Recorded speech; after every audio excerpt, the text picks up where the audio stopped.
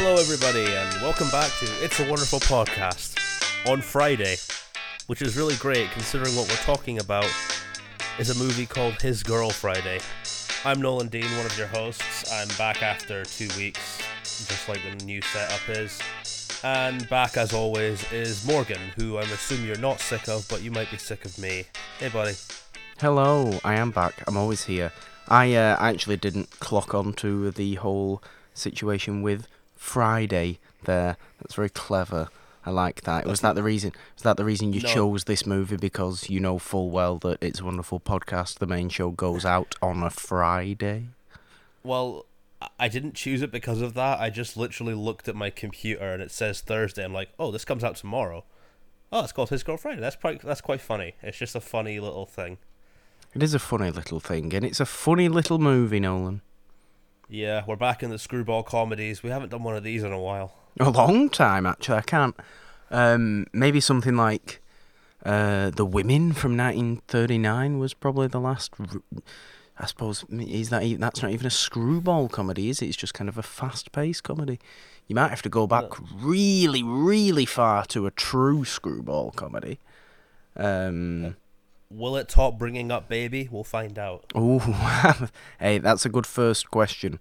Which do you prefer, Bringing Up Baby or His Girl Friday? Personally, I've always been a little bit more of a Bringing Up Baby fan.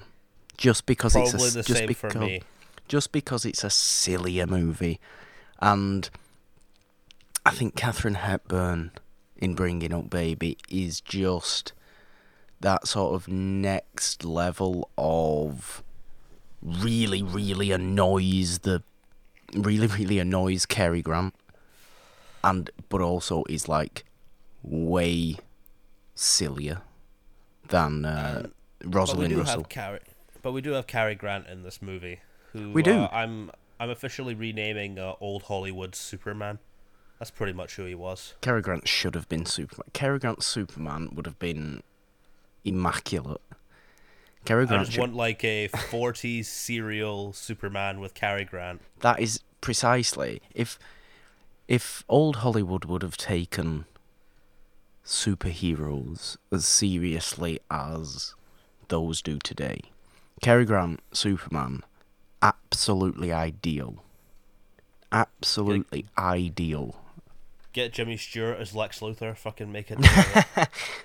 I don't think Jimmy Stewart playing very off character, very out of type. If he was to be a Lex Luthor, it's an interesting casting choice.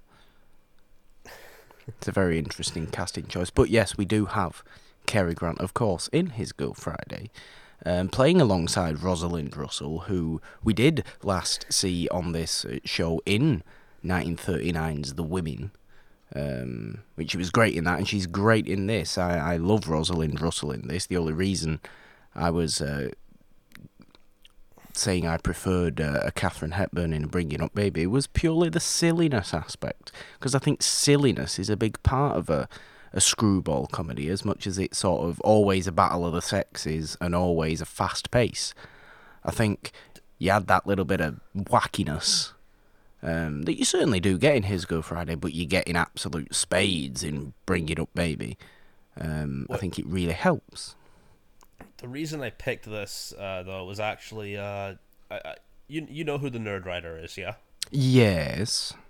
Well, he recently did a video on the movie Spotlight about how it dramatized being in journalism. Yes. And he saw His Girl Friday as an example of that, so I wanted to see how that would compare and what this movie's take on journalism is as opposed to what Spotlight's is. Spotlight is obviously way darker and way more serious, but this doesn't like treat the journalism as something funny. In fact, it's kind of funny in the way how serious they play it. I would like to get your thoughts on this because, for those who don't know, my university degree is in journalism, and for a little section of that 3-year degree, we sort of did like a journalism studies kind of module, kind of class, which one essay was representations of journalism in movies. Guess which one I picked? This one. It was this movie. So I would like to get your thoughts on how you think the journalism is presented in His Girl Friday. Well, it sort of comes to the characters for me. Rosalind Russell and Cary Grant, who I can't remember it being very clear. Were they like recently divorced or just like a couple who were bickering all the time? Yeah, they at the start of this movie, Hildy, who is Rosalind Russell, is Cary Grant, who is Walter Burns, I think is his name. That yes, I remember. They used to be married. She is his ex-wife and former star reporter, because he's the newspaper editor. She was the reporter who left and is now sort of half back, and that's how the movie starts. He tries to get her back for one last story almost, because he kind of wants her back when he finds out that she's with Ralph Bellamy now. Yes, sorry. Why does I despise people with the last name Bellamy? So, who else? Who else? I can just think of one other person with the last name Bellamy who... Is it the same person we're thinking of, the Muse singer? No, it isn't. It certainly isn't. It certainly isn't mine. And those... I don't know if anybody listening to this is actually... we for being a half UK-based podcast feed, an overwhelming percentage of our listeners is American, so nobody probably knows mildly obscure journeyman English footballers of the 2000s. But Craig Bellamy was who I was thinking of, who used to play for Liverpool and Manchester City and Blackburn. See, I was thinking of Matt Bellamy, the lead singer from Muse. Both of whom, presumably, are nasty people. I don't think he's a nasty person. He just gives this aura of pretentiousness. Yeah, I mean, Craig Bellamy, for that instance, is well, he played for Liverpool and Manchester City, so that tells you all you need to know, I think, about Not a Craig very nice Bellamy. bloke, then. I don't know him personally, but, naturally I don't like him. So, Ralph Bellamy, on the other hand, who's in this movie, is perfectly likeable, even though he's kind of the boring now fiance of Hildy. Which is kind of a state. It's like a set character in rom-coms. It is. New husband who's really nice, but is just really lame. Yep. And Cary Grant's just all fun-loving. Cary Grant is constantly making jokes about Ralph Bellamy. And it really makes me laugh very near the start when they're still in the sort of newsroom. And Cary Grant walks to the front of the newsroom and starts talking to that other old guy as though he's her fiancé now. And he pays no attention to actual Ralph Bellamy, who, I forget his name. What's his name? Bruce? Or something like that? I think, yeah, Bruce. But he keeps being interrupted by Bruce, saying like, "Oh, I'm Bruce. No, I'm Bruce." And Cary Grant's having absolutely none of it. He's just like, "I'm sorry, I'm talking to this gentleman," who he thinks is Bruce. Or maybe he doesn't think he's Bruce, but he's just trying to play a trick on Hildy, because that's exactly what this movie is. It's playing tricks on each other for 90 minutes, and it's great. The thing that... because I said to you at the beginning of this, before we started recording, this movie moves so fast that I struggled to kind of keep up with it, but what I did get was, here are these two main characters who were divorced and clearly trying to get back with one another, but they're so married to their job, and that's what kind of keeps them apart.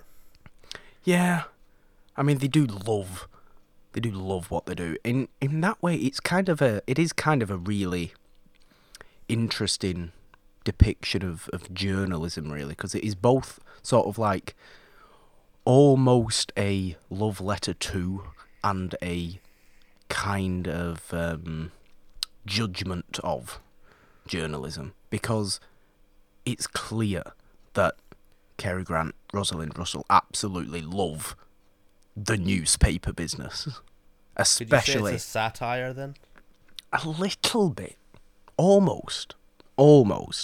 But it is, like you said, very, very chaotic.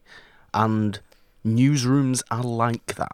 They're not quite this chaotic, unless something big happens.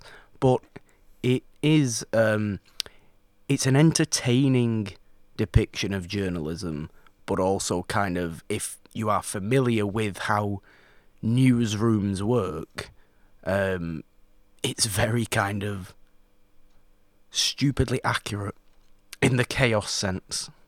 Because, and you said it was that fast-paced and that chaotic, sometimes it is like that. But, like you said, the actual two main characters are so in love with that whole situation that it's also that kind of, oh, journalism's great, the media's great, but also it's in love with itself, but also it's mad and silly. And that's just kind of what this movie's trying to say, basically. Requires a lot of focus, because, talk about citing your sources when it comes to journalism. They go through every fucking source possible. It is kind of, the thing is, you could also look at it as a kind of, with it being so fast-paced, it's this sort of exactly what people now think of old-school journalism. Yeah? When it's all, oh, fast-paced, here now, read the story, extra, it's very like that. It's very, very, very like that. Everything is a mile a minute. Still is. Look at the people who post reaction videos to trailers, like, sure, 2 seconds after they drop. Absolutely. It's not, the media and journalism hasn't actually changed at all in its core since His Girl Friday came out. You can look at it now and recognise. So quickly. Yeah, you can look at it now. You can look at this movie now and recognise that media is exactly the same style, and it's consumed as quickly, if not quicker, obviously, because we are technologically more advanced than a newspaper these days. But it's the same style. But I think it's got that sort of old school, not necessarily nostalgic, but kind of interest in the past element to it. Because I feel like people who are into the media today look at His Girl Friday as this sort of, oh, the good old days, that's how it used to be. Everybody on a newspaper being mental with each other. Yeah, I sort of get that, and it kind of makes me glad that I never ended up pursuing journalism. It's that very was quick. My original plan. Look, it's very quick. You can go into many different aspects with it, of course. I didn't do it to work in a newsroom, for example. I used to be a film critic, and I fucking hated it. Well, I don't mind that sort of stuff. But to work in a newsroom is manic. It's as manic as this movie suggests it is sometimes, and that's basically. I don't think the movie's trying to say anything necessarily. Is just purely this kind of depiction of journalism and the media that's in love with itself and absolutely chaotic. Very chaotic, considering, the whole thing was kind of like, I read it as, okay, we've got this guy who was accused of a murder, he's going to be executed, what if he's innocent? But I think he sort of brings that in because he's like, oh, I know he's not innocent, but I'll do it anyway just to keep her here. Turns out he might actually be innocent. It's not quite a 12 Angry Men courtroom drama, though. No, it's not. It's completely insane. It is. Like you said as well, it's so quick that you can miss a lot of the kind of little jokes and little witty remarks sometimes. But did you, by any chance, catch any in particular that you really loved the Cary Grant witty remarks, because there's a lot of them. The one that sticks out to me, that I'm thinking of it, is when they're in the restaurant and they're so specific about what order they want. Yeah. Like, maybe that's because I've worked in the service industry, but it's like, oh yeah, come in, I'll have a roast beef sandwich. The waiter's walking away. Oh, and bring the mustard. Oh, and he's walking away again. Oh, bring this. That I found kind of funny. It's Cary Grant's comedy timing. Is that sort of stuff that does that. It's perfect comedy timing. Cary Grant's done that. That's why Cary Grant is the sort of king of the screwball comedy, in a way. You can't have the genre of screwball comedies without Cary Grant, even though he didn't necessarily start the genre off. He perfected it, certainly, in the late 30s and early 40s when, like we said, this one is 1940 dead. So it's right in the middle of Cary Grant being screwball comedy king.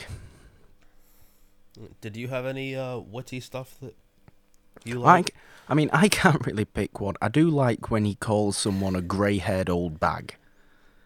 Because it's just that seems like an insult that you would use.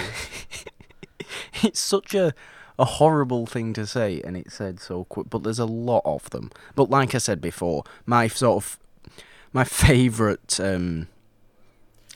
scene in this whole movie is when he's meeting Bruce for the first time in the newsroom still, and he's kind of half playing a trick on Hildy, because he's pretending that this old dude who's come in for some sort of like question session or interview is her new husband.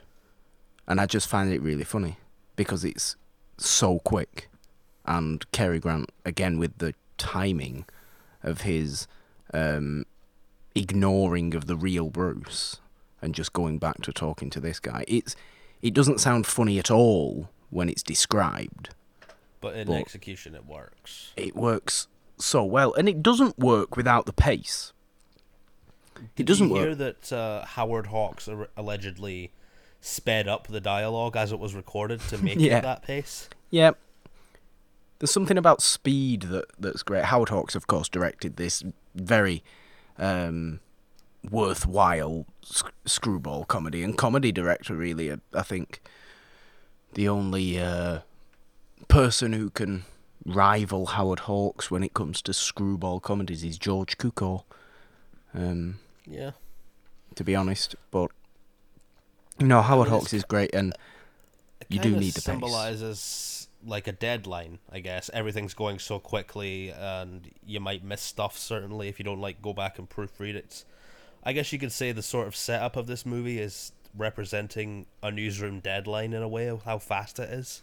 Yeah, everything can come around very quickly, but there's definitely stuff that isn't, checked through thoroughly and stuff like that in this movie. Yeah, because they miss certain details about the guy. Exactly. It's get the story, and get the story in the way we want the story. That's a big thing.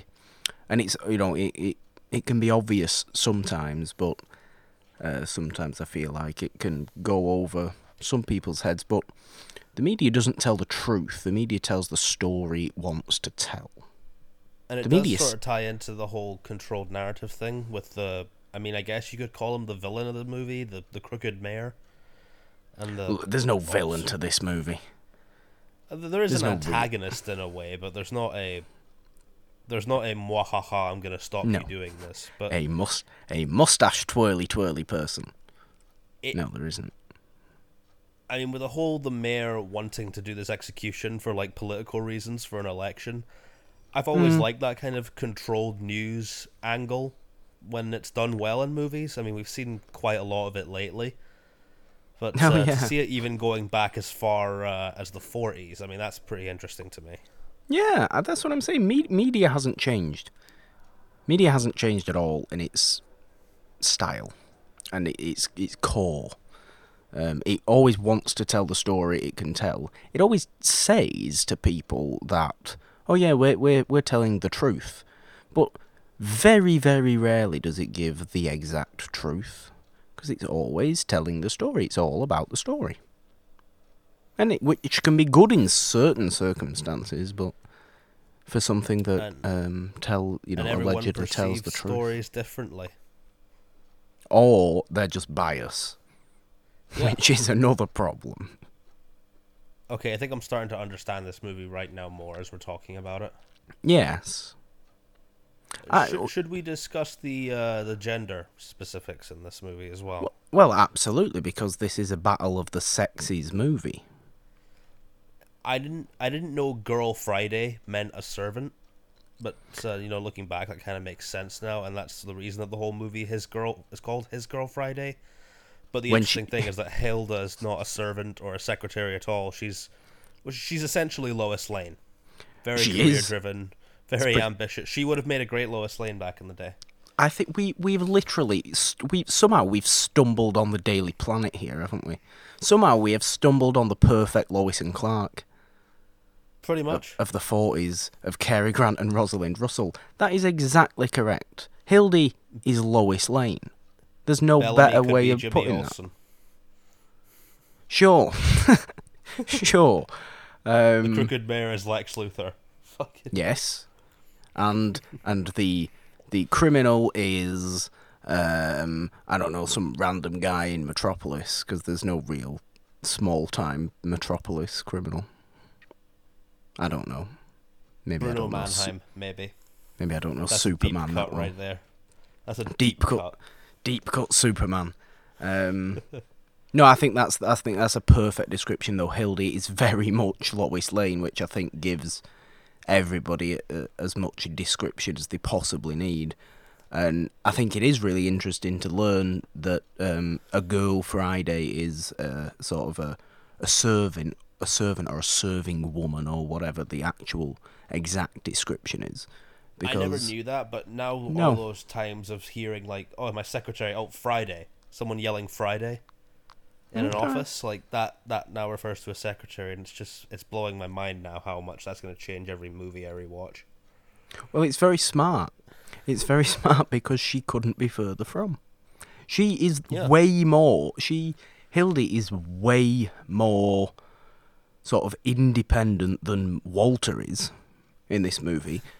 Walter is like, because, well, he's the editor, first of all, so he's obviously dependent on everybody else to do their own job so he can have their job. But he's also really, really desperate to have Hildy back because she was so good as a reporter for him. And he says it so many times, he's saying, this paper made you into a great reporter. You know we're a great team. He's like, yeah, Cary Grant, okay. She's kind of having a little bit none of it, but then, the big actual plot happens and she can't tear herself away from the story. Very Lois Lane-like. Yeah. But Walter's way more dependent on people. Well, yeah, what? He is. I was thinking I just thought of the prison riot scene and how insane that is. Yeah. Like, I guess you could look at Cary Grant's character as a guy who, like, maybe he's the factory side of journalism where he's got to make sure everything's in tip-top shape, but he has he doesn't really have an individuality to him in the same way that Hilda does. Yeah. And I guess it's like they kind of need each other to balance that out, because if you have two individuals in a relationship who have very strong personalities, they're going to clash. Absolutely. But if you have someone who balances each other out, then I don't know. That's a very traditional way of looking at relationships, but I guess it works for this. Look, it is, but I don't think it's wrong. I think Hildy does. Does she specifically need Walter, or does she just need journalism? I think Hildy needs journalism. I think Walter needs Hildy. Which is why this is such an interesting movie. Rosalind Russell does do this really, really well as well. She's very good at playing these very sort of, really top of the food chain women who are just completely do everything their own way. This is what I'm good at. This is what I love. This is what I'm doing. Nobody's going to stop me. And I love that. And she does it so, so well. It's a very different kind of character to usually, like you'd say, a Katharine Hepburn playing alongside Cary Grant in a screwball comedy, or even if it's like an Irene Dunne who plays alongside Cary Grant in a couple of them as well. Nobody matches Cary Grant, or nobody.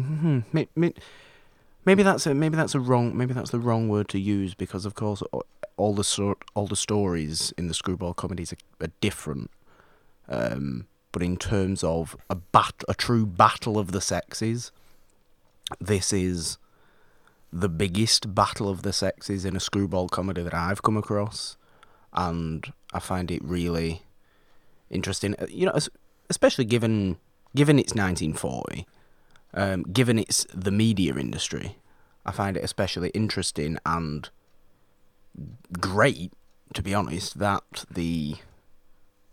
Rosalind Russell, that Hildy, comes out very much on top, and everybody loves her as well. All the other reporters love her. It's great. Yeah, she's the well-liked one in the office, whereas, let's be honest here, Walter Burns is kind of a dick. He has to be. He's an editor. Even the stuff he does, like framing fucking Bellamy's character, and yeah, the thing that kind of had me scratching my head was the orchestrating a kidnapping. That's what I'm saying. People want the story. They'll go to any lengths. But it doesn't treat, this movie doesn't really treat the romantic subplot like how you would expect it, because no, they don't kiss at all. They don't. There's not that awkward scene where they're looking at each other, or the big embrace at the end. It's like the professional and the romance side of this movie they're both acting as different subplots, but they can't really work as well together, so they kind of just they're done independently, but I don't know, it doesn't. This is why I've got to look into screwball comedies more, because the structures of them confuse me so much. No, because they really kind of have no structure. The plots are always like super convoluted and like unnecessarily complex, but that's not really what they're about. They are like that in order to sort of further the chaos of them. There's something like I've said very different about His Girl Friday in relation to all the other screwball comedies I've watched. And you just brought it up there. The romance isn't the main focus of this movie. No, it isn't. It's in there, but it's not even done in the traditional way. No. Usually, and going back to one that I know you have watched, Bringing Up Baby, the romance, it is entirely relevant throughout that. It's not as much of a battle. There's no real... Bringing Up Baby, obviously, it's all about the dinosaur bones and the leopard and stuff like that. But there's work to do. There's a little bit of a professional aspect, but that movie is very much about the budding romance between Cary Grant and Katharine Hepburn.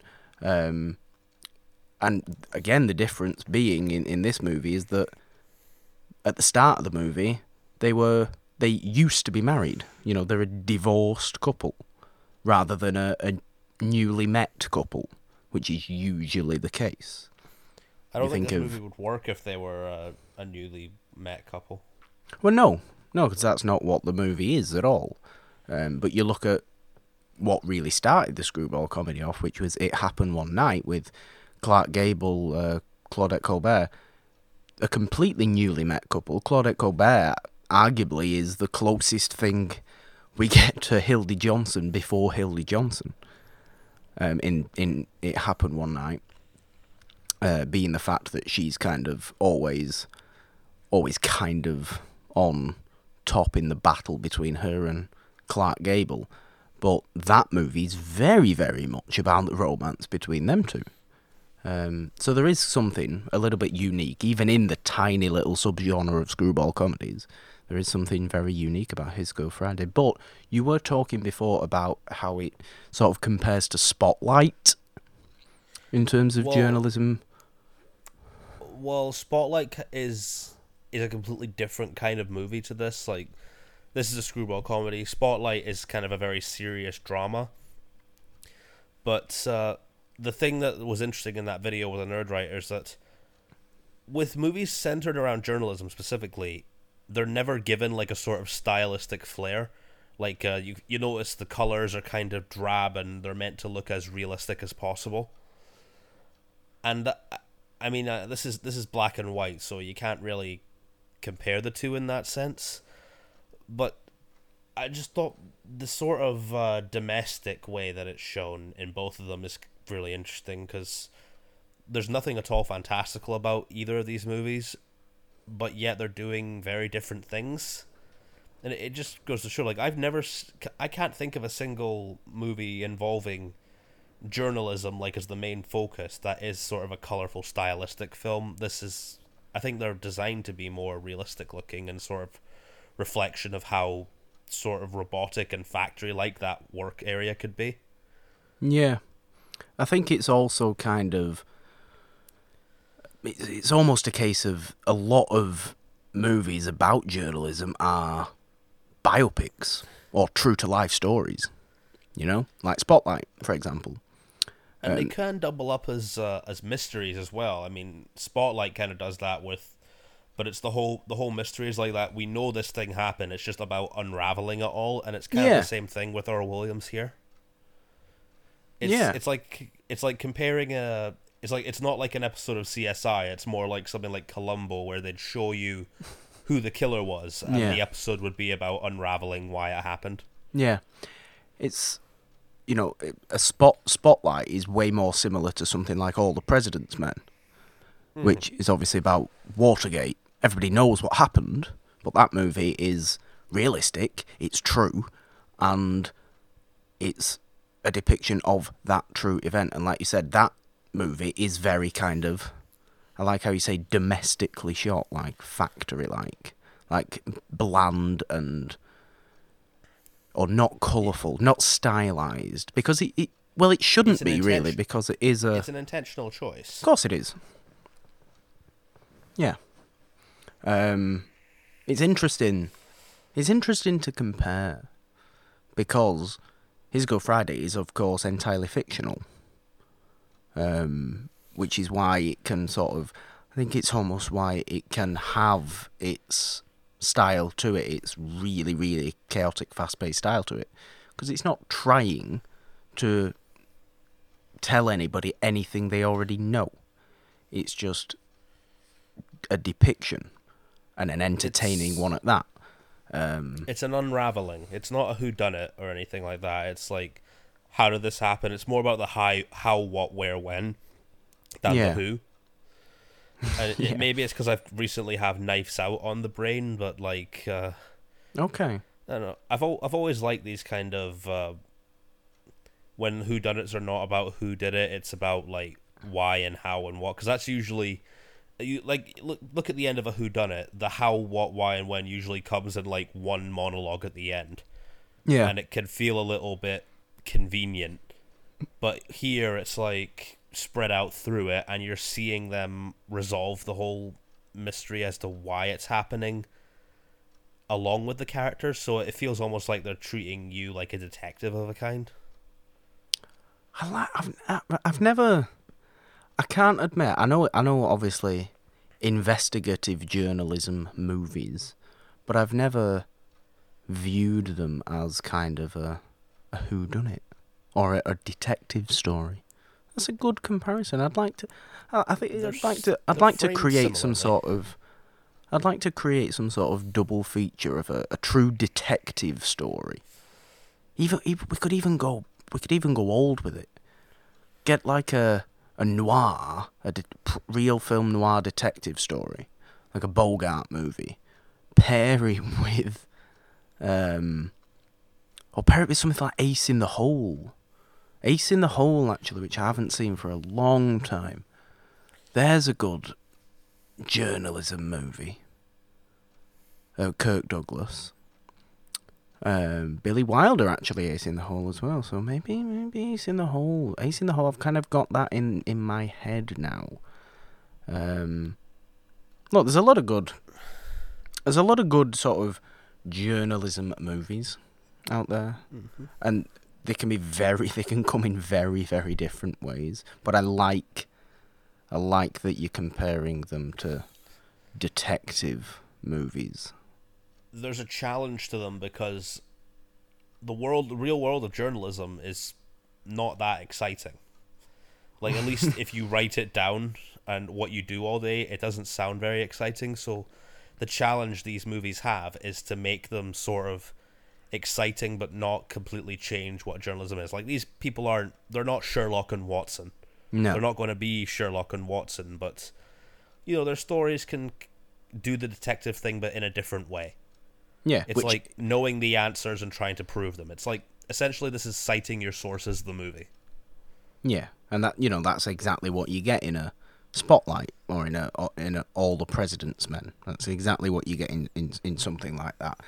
And it just happens to be also exactly what you get in an episode of Scooby-Doo. Yep. So which is all weird. the Scooby-Doos are is Scooby-Doo a whodunit? Scooby-Doo is a whodunit. Scooby-Doo is a supernatural whodunit. Every episode. Pretty much is, yeah. I mean, they're not difficult whodunits because it's always the one person you've met in the first 2 minutes who never comes back again. It's harder to do those in TV because someone mentioned this to me on an interview I did. Rule of the guest star is usually a way to figure out who the killer is. Like, who is the killer going to be? Is it going to be the janitor? Yeah. The barber? Or special guest star Bryan Cranston? I wonder who it's going to be. Yeah. That's a good point. I like that. It's very obvious in that situation. The whole Earl Williams is kind of a bizarre character in this. He is. Now, Earl Williams is the criminal, the man accused of killing the police officer. Please elaborate on Mr. Williams. He basically says, like, I did shoot the person, but then it sort of turns into a lawyer courtroom drama thing with him trying to use economic theory to establish why he had to shoot him. And I'm just like, this reminds me of a thing we had to do in university in a law class. Okay. Where we had to make up some story connecting all the details as to why someone didn't kill somebody, even though it looked as if they did. And it makes me glad I don't study law because it's basically professional bullshitting. Well, so's journalism. So yeah, a lot of these are. That's what I'm saying. It's all about crafting the story to your own, to be what you want it to be. That is what His Girlfriend is doing. And in that way, it's commenting on the media as well, and also on the law. Because that's what lawyers and solicitors and people like that do, is that they don't care about the truth. They care about winning the case. Or real estate people, they don't care about the actual details and stuff. They want to get a sale. They want to go home with their fucking 60 grand. Well, yeah, but I'm not here saying there's anything wrong with it. There's nothing wrong with a lawyer wanting to win their case, whether it's true or not, because that's what they are there to do. They are there to win that case for whoever it may be. Fine, that's their job. They're different kinds of salesmen, in a way. You could look at them all as different types of salesmen. Exactly. So are journalists.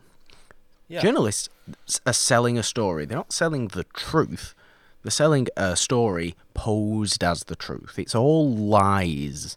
Which is interesting to me because I sort of relate to the idea that people are more willing to read non-fiction if it's set up as a story as opposed to it being like a Wikipedia article. Absolutely. Why do you think people like biopics? Precisely. Why do you think people like biopics? Because they are a true story that's just a little bit over-stylized and a little bit elaborated on and a little bit more interesting than it actually truthfully was.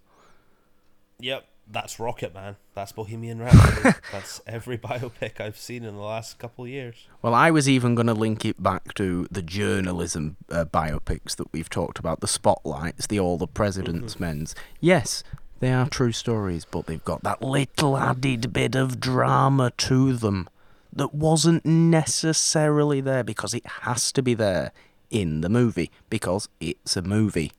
If you didn't have that, it would literally be a documentary. And that's not what they are. They are narrative movies. They are not documentaries. That's why there's a difference between a biopic and a documentary. Whereas this, I do believe this was also a stage play at first. Certainly and it does was. read like that. All pretty And much. It also all. wasn't the first. It wasn't also the first film adaptation of the book it's based on, or play it's based on. Okay. What was that then? I can't remember the name, but something in the 30s also did this story. This exact story? I think so. Yeah, there was a 1931 film of the play called The Front Page. The Front Page. Who did that star? That was I don't even know these people. Who are If they? I'm honest. Let's see here. Someone called Adolphe Menjou, Pat O'Brien, Adolphe Mary Menjou? Bryan, and Edward Everett Horton. These sound like supervillains. I've definitely heard of Adolphe Menjou. Oh, where have I heard him from? I don't know By now. Howard Hughes. That's the only thing I recognise. Howard Hughes, Howard Hawks, I always get them confused. The Front... Okay. Maybe I should watch The Front Page then. Yeah, and I think See that's how also what the play is called. No, okay, fair enough. See how that goes. That's interesting. I like that. Yeah, though, of course it was a play. Pretty much all screwball comedies started off as plays. I think, as a rule, if it was a comedy and it was in the 30s, the 40s, or maybe into the 50s, it was probably a play. Nobody ever did pure film comedies in the golden age. I don't think I mean, maybe it's because I haven't gone to the theatre in a long time, but they still do plays like this. You're asking the wrong person. I The feel only like thing probably I can see not. advertised is fucking musicals, which I'm a fan of. Don't get me wrong. I like seeing the Shrek musical. Yeah. Or Aladdin or whatever. Or it's stuff like The Woman in Black, which is very sort of atmospheric and all this. I can't imagine something like this doing as well today. Well, I mean, the At least in thing the is, theatre. Nolan, we also don't live in New York or Los Angeles that have a lot of tiny little theatres that are hosting interesting You're little not that plays. far from London. I am. But you're closer to London than I am. I am closer to London than you are, but I'm still away. But we also don't live in London that also has tiny little theatres doing tiny little plays that we've never heard of. So maybe, well, of course plays still exist, outside of the big musicals that everybody's heard of and the pantomimes and stuff like that. Pantomimes, of course, being purely British. My God, could you imagine an American pantomime? No. Oh, Christ. Doesn't happen. Doesn't exist. Could not possibly exist. An American pantomime simply does not exist. It's not a thing. It can't possibly be a thing. Doesn't happen. But of course there are tiny little plays. Have I heard of them? No. But the big plays of the 20th century or of even the 19th century that are still being performed, like the straight plays, like whether it's like an Arthur Miller play or something like that, yes, you've heard of, and yes, if you see on a poster, you will recognise the name of that play and go, oh, okay, that play is playing. But no, if it's a new thing or especially I feel like a comedy play, unless it's a huge musical, no, I haven't heard of it. Absolutely not. But I'm not into I'm not a huge theatre person. I'm a very surface level theatre person, and I will admit that. You have not seen Harry Potter and the Cursed Child. I haven't seen Harry Potter and the Cursed Child because, quite frankly, Nolan, Harry Potter and the Cursed Child does not exist. I'll give you that. It's a pretty bad play. Look, At least the script is bad. I'm sure the play is fine, but the script is awful. That is pretty much all I hear. I hear that the play itself is kind of excellent, right? Just to watch, just to be involved in, because I know it's really long as well. Like, it takes all day to watch in 2 parts. It's so long that you have to come back for the second part of the story and buy a separate ticket. And when you don't have to buy a separate ticket, do you, surely? You do. Oh, that's ridiculous. No, but... Because J.K. Rowling needs to pay for her fucking Edinburgh house or some shit. She needs to pay to get the Fantastic Beasts 3 and 4 and 5 off the map. So that's what she needs to pay for. Which are fine, they're fine if they're good movies, which, the second one, I still say the second one is a good movie, and I hope that Fantastic Beasts 3 makes the second one even better by telling us all that the end was absolute nonsense. I hope so. If it doesn't do that, then it's garbage, and I'm sorry, I will cry. But The Cursed Child, now I'm fully aware of what happens in The Cursed Child, and it sounds literally like the worst thing ever. It is. But I'm sure that those who go to see it really enjoy it. And I'm sure, to be honest, if I went to see it, I would enjoy it for what it was. A piece of fan fiction. A utterly non-canon story. Shut up telling me that The Cursed Child is Harry Potter canon. No, it's not. But you know what is canon? I say that with a big smile on my face. What is canon is the weird fucking ending of this movie. Please tell us what the weird ending of this movie is. So basically, they get everything they want. Everything's fine, everyone's happy. And what's interesting to me is Hildy is not happy. This is the first time we see her showing emotion. And the crying. And I believe in some film theorists, they believe that that's a way to show her femininity. Because, she's surrounded by a bunch of sausages. And, She is. Yep. And the interesting thing is they do decide to essentially go on the honeymoon that they never really went on. But just before, they get another story. Yeah. And there's no, embrace or anything. And Hildy's been saying for the whole time she wants to be treated like an equal. And all Walter says is, bring your own suitcase, because it's on the way to our honeymoon. So you can imagine in the unmade fan fiction, His Girl Friday 2, the second Fridaying, it's all about them trying to have a honeymoon while solving a story. Yeah, I think His Girl Friday 2, the second Fridaying, should be about them always trying to go on that trip, but then there's always a new big story that comes, and they can't move away from their precious journalism. They love the newspaper, Nolan. They love the Morning Post. The Morning Post, by the way, is the blandest name for a newspaper ever. But they love it. I can think of worse names for newspaper. The Daily Mail.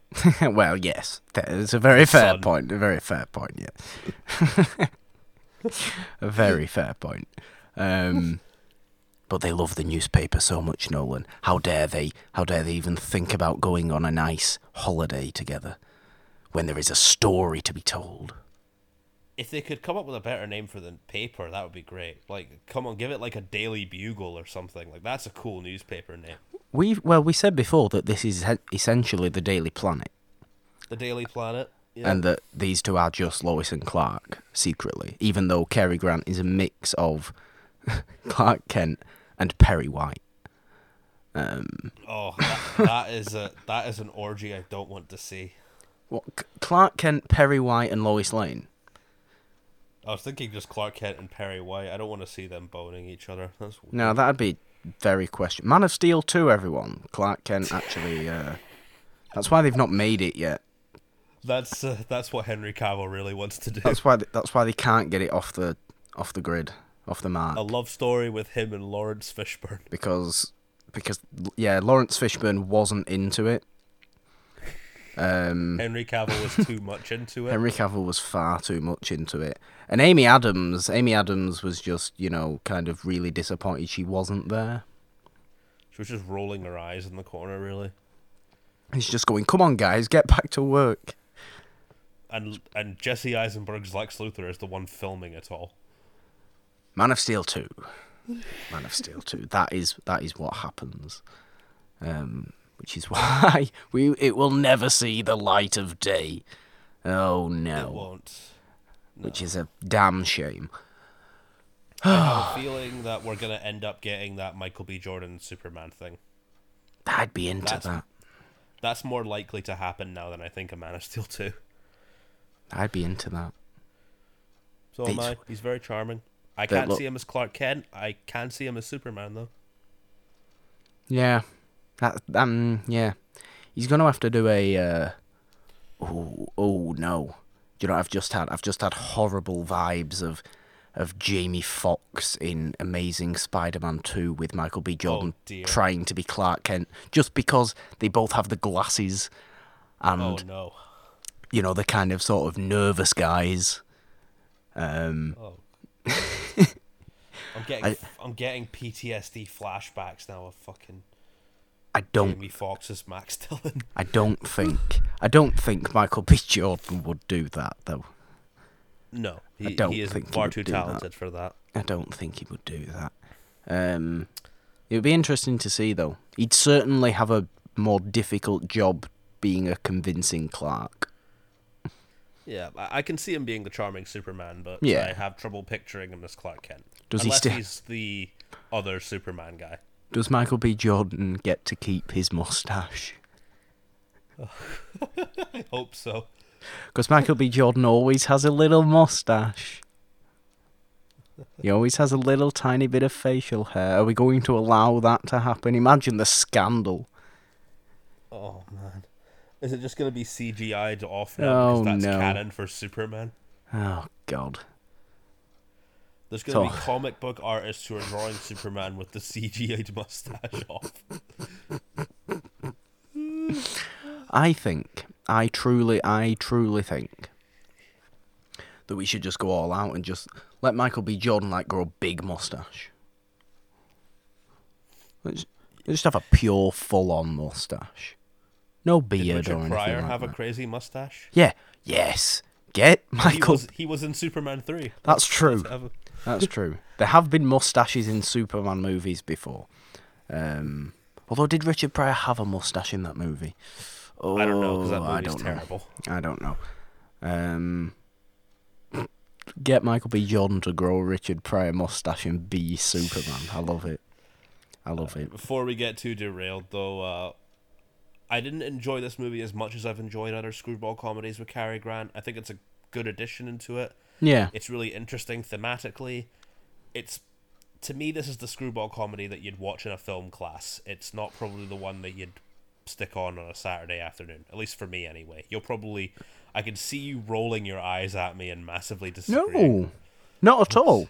Not at all, because, you know, I do admit that I do love His Girl Friday, but it isn't my favourite screwball comedy either. Like I said before, that is Bringing Up Baby. I'm surprised if it's ever not Bringing Up Baby. But I do really like this movie. I understand what you mean when you say this is the one that you would maybe watch in a film class, because I think it's got a little bit more to actually say about the world than a lot of other screwball comedies, and in that way it's unique. It's very unique. There's more stuff to do with the filmmaking and everything as well. Yeah. Like you mentioned before, that little thing that we didn't really talk about too much, but the fact that Howard Hawks sped up the dialogue. Yeah. That's the fascinating. Average American speech is 140 words per minute. This was 240 That's words per minute. That's insane. It's no wonder it feels so maddeningly chaotic. It's a chaotic... I don't know. Is it chaotic good or chaotic evil? I don't know. I don't get that whole square thing. I don't understand I'm thinking in Dungeons and Dragons terms now. Is that where it comes from? At least that's where I've heard it. I don't understand that whole sort of lawful evil. What I don't get it. I guess that's sort of like a really cold and well-dressed evil person, whereas chaotic evil is just like Joker. Yeah. It's Okay. like Joker and Lex Luthor. Okay. Although not Jesse Eisenberg's Lex Luthor. That was definitely chaotic. Gene Hackman's Lex Luthor. The only reasonable. Even he was a bit animated. He was a bit wacky, to be fair. Yes, he was. I've enjoyed talking about this secret Superman movie today. Unless we have anything else to say on His Girl Friday, Nolan, I think we can start to wrap up this episode of It's a Wonderful Podcast. We can. I enjoy the movie. It's good. Will I watch it again? Unlikely, unless I'm like really in the mood for it one day.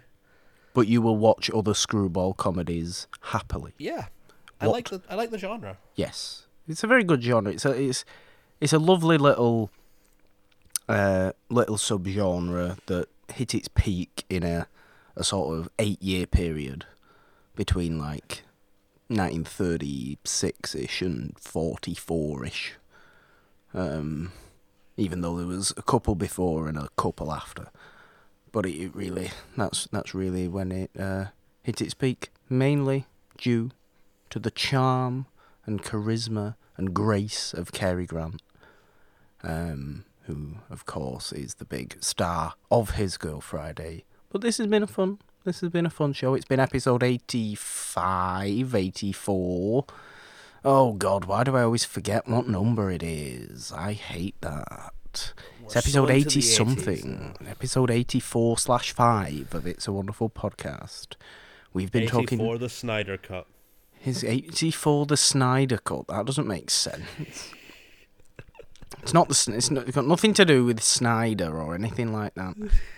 But yeah, this has been. We've been talking His Girl Friday from 1940, directed by Howard Hawks.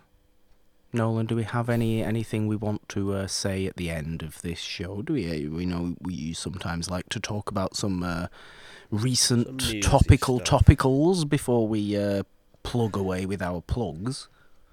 We got a Black Widow trailer that looks neat, but Taskmaster looks really boring. I didn't watch that trailer. We also got a trailer for the next Bond movie. I didn't watch that trailer either. And it's sadly what I was afraid was going to happen with that movie is apparently happening. Apparently, Rami Malek's villain in it is going to end up being Dr. No. Like actual Dr. No, like actual full-on Dr. No. Yep, just like how they rebooted Blofeld, I have a feeling he's going to be Dr. No. And a lot of people think the same way. However, I will be okay with it on the occasion that this happens somewhere in the movie. So how it's called No Time to Die. Yes. You know how James Bond always says like a weird quippy line before he beats the villain? Yes. I saw some tweets saying like, I'll only accept this if before he kills Rami Malek in the movie, he just says, no, time to die. Oh dear. Oh no. Oh, maybe that will actually happen. Look, I'm okay with him being that, but I'd rather he was his own character. Rami Malek's a great actor. The thing is, what Bond has done for the last... Really, I mean, really what Bond has done since Casino Royale is half reboot itself. Pretty much. With Daniel Craig. Casino Royale obviously was the first Bond movie ever made, but it's not an official Bond movie because it's that weird spoofy / weird one with David Niven from the late 50s that nobody ever talks about because it's not official. It's not an official Bond movie. Yep. So they rebooted, they essentially redid that with the real Casino Royale that everybody loves from 2006. Then, Quantum of Solace came and went with no impact whatsoever. Skyfall had a lot of impact because it was its own thing. It was its own thing. It was half nostalgia. Because it was celebratory, that movie, because it was the 50th anniversary of Bond when that came out, so it was a really celebratory movie. But it was also kind of movie. But it was completely its own thing, but it felt like something totally different. Yeah, Javier Bardem didn't turn out to be fucking Emilio Largo or some shit No. like that. But it certainly felt like, it didn't feel like Bond was, I don't think it felt like Bond was like old or past it. I felt like he had, he'd done a bit of stuff, but then he had to sort of come back to it. He had to, well, it was kind of Bond coming to terms with his own past. Skyfall and the past of MI6. And Spectre completely ruined it all. Yeah, and then we get to Spectre, and it's kind of like, okay, we started Bond's career with Casino Royale, because that's what Casino Royale was. Casino Royale was Bond's first 00 mission. So we move on to then, and then Spectre's kind of like, okay, we're starting to get into the half timeline of the original Sean Connery's. So we'll throw Blofeld in there, and now with this one, we'll maybe throw Dr. No in there, and have this weird thing where there's kind of two versions of the same character 50 years apart. I mean, I can kind of see Rami Malek in the Dr. No outfit. He kind of looks like the guy who played him. He does. I don't mind the idea of Rami Malek as Dr. No. I would have much rather them come out and said he was Dr. No.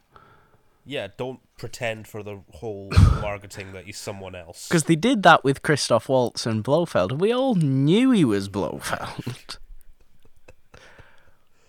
Oh, God. He's not even... Imagine if they did...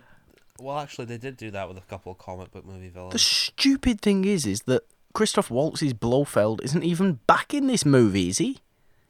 He is. He's in the Is trailer. he? Oh, is he actually in the movie? Oh, that's good. Yeah, he's basically Hannibal Lecter now. Okay, no, that's better then. That's okay. I'm actually okay with this. I'm okay with this if they're actually going to show us that this is actually sort of the modern version of what we got with Connery. I'm okay with that. But I would much rather them outright say that Rami Malek was Dr. No. I think he could be a good Doctor. The trailer makes Rami Malek look like a fucking supervillain. Like he says something that makes it seem as if he has powers.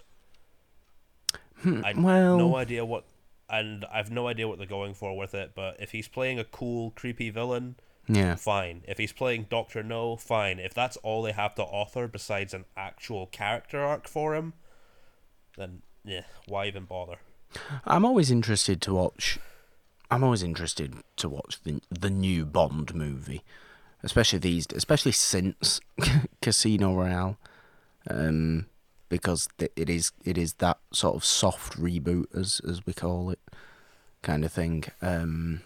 Because I'm into Bond, I'm into old Bond. I like recognizing things that were in Bond 50 years ago and are coming back. Like, I enjoyed the fact that Blofeld was in Spectre, but I would have rather it have just been, yes, this organisation is Spectre, this is Blofeld, rather than it just be, ooh, what if it's something else? It's not something else though, is it? Because it's just not.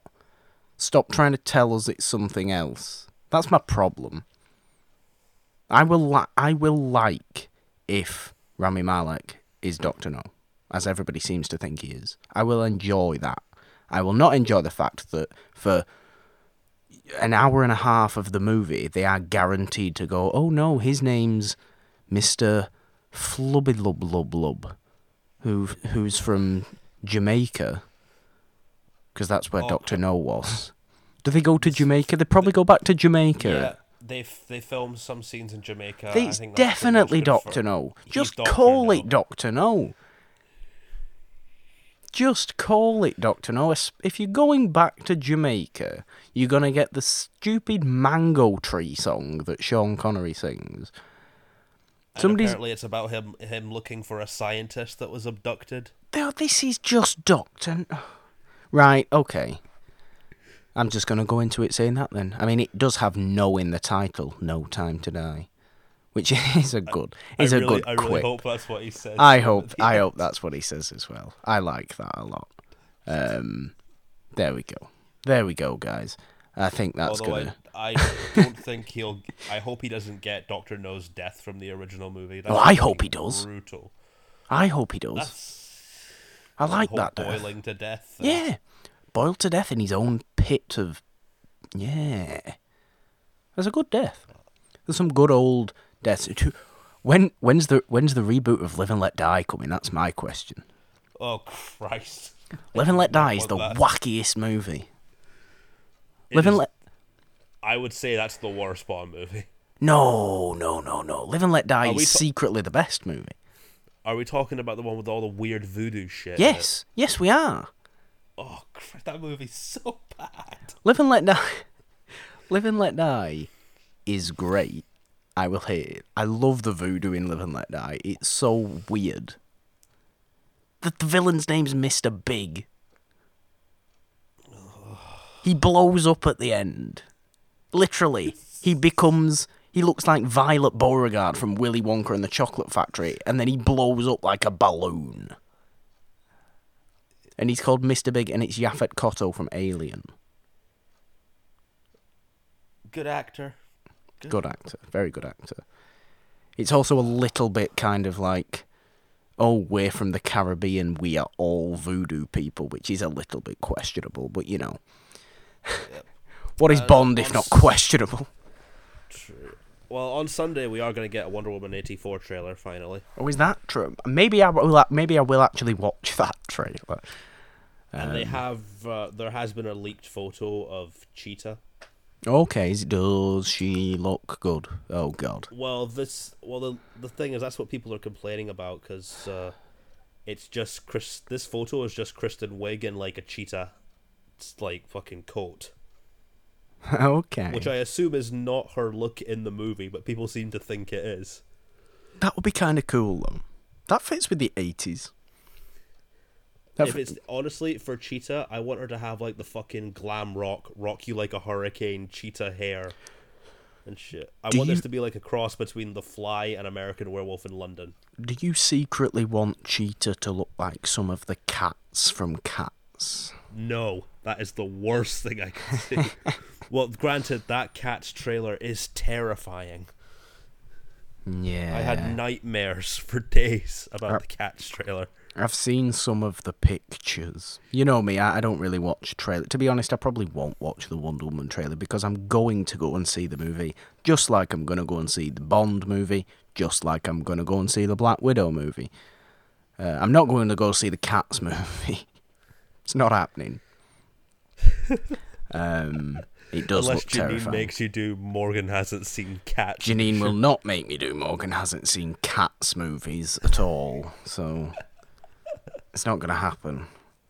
Or musicals or anything like that. It's not going to happen. I wonder if Tom and Kimber's cats have cameos in it. Probably Maybe not, this because is they'd quite have a to. character. Probably not. Well, she is, but probably not. They'll have to be weird human cat amalgamations. I turned off when I saw the Judi Dench one.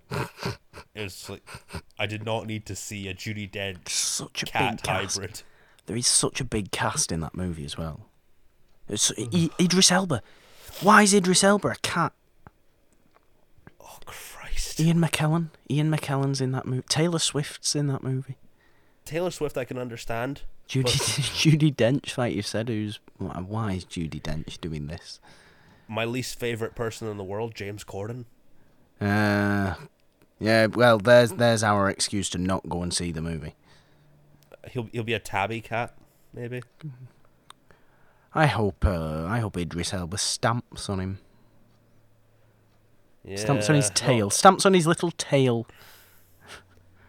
Not a fan of the James Corden, but I am a fan of something I've been watching on Netflix recently. Okay. Derry Girls. Dairy It's Girls very is a funny. fantastic show. It is extremely funny. It is. It's very, very good. I do believe they only have the one series on Netflix.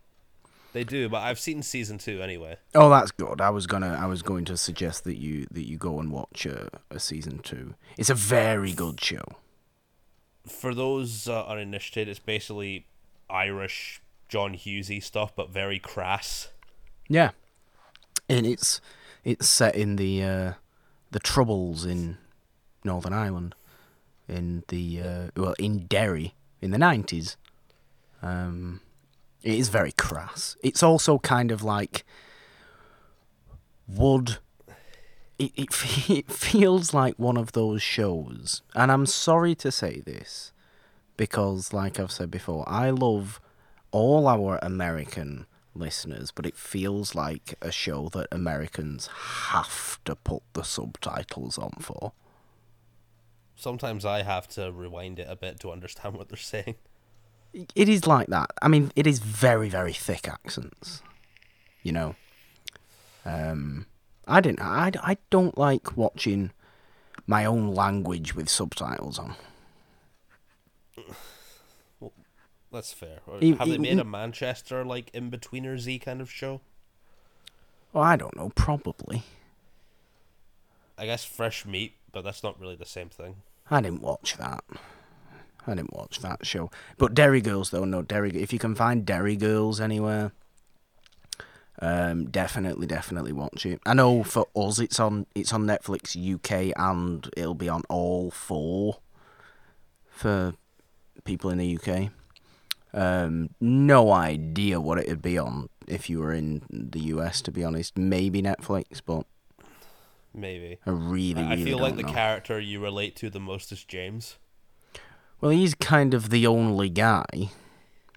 The only English guy who doesn't want to harm anybody, is just a nice person. Yeah. And gets all the abuse from everyone. Well, he only gets the abuse because they're all Catholic. They're all Irish Catholics in the 90s, so naturally they hate English people.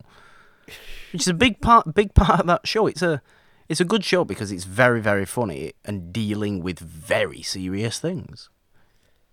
I keep rewinding the scene of his rant in the fish and chip shop. Even if you don't watch the show, look at that scene on YouTube. It's fucking hilarious. It is a very good show. And I like that you are watching that show. I believe for good quality television, I believe today, and by today I mean when this episode drops, Marvelous Mrs. Maisel season 3's out. Ooh, I do need to catch up on that show. It is I good. believe it is. I hope I'm not wrong, but I believe it is. So I shall be thoroughly binging that. It is a wonderful, wonderful show. And for other shows, you get, your Mandalorians. Everybody likes The Mandalorian. Fine, no worries there. That's all we're going to say on that. It's great. Guys, there we go. That is going to do it for another episode of It's a Wonderful Podcast. It's been a fun one, as ever.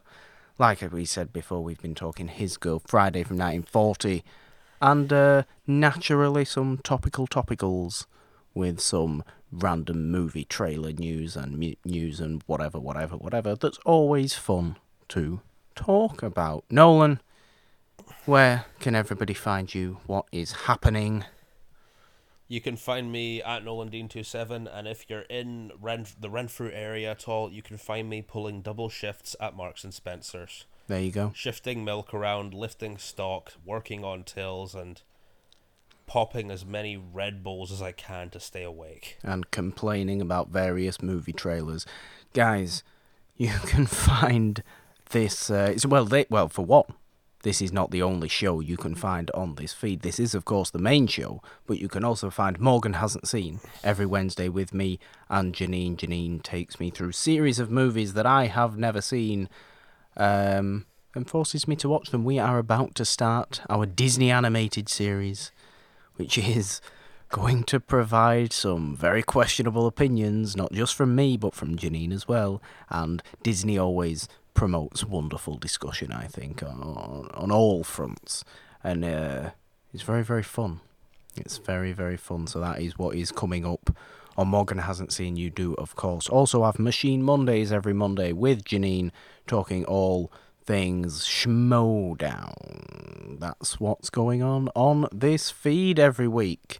Monday, Wednesday, and this show every Friday, every other Friday with Nolan, alternating with Janine. leave us a call on Anchor. There is a link in every description of every episode to leave us a voice message over on Anchor, and you can find the show on Anchor, on Apple Podcasts, Spotify, Stitcher, Google Podcasts, Castbox, Podcast Addict, whole bunch of others. Stitcher, did I say Stitcher? I don't know, but there is so many places you can find this podcast feed. Go and check them out all over there. Follow the show on Twitter at It's a Wonderful One. Follow me on Twitter at the Purple Don with the 3 instead of the E in the, because 3 is the magic number. Or on Instagram at the Purple Don. Nolan, there's only one thing left for me to ask of you, and that is to see us out. Well, thanks for listening, guys. I don't have anything witty to say. Watch His Girl Friday, because it's Friday. See you later. He's not as good as Cary Grant, guys. Bye.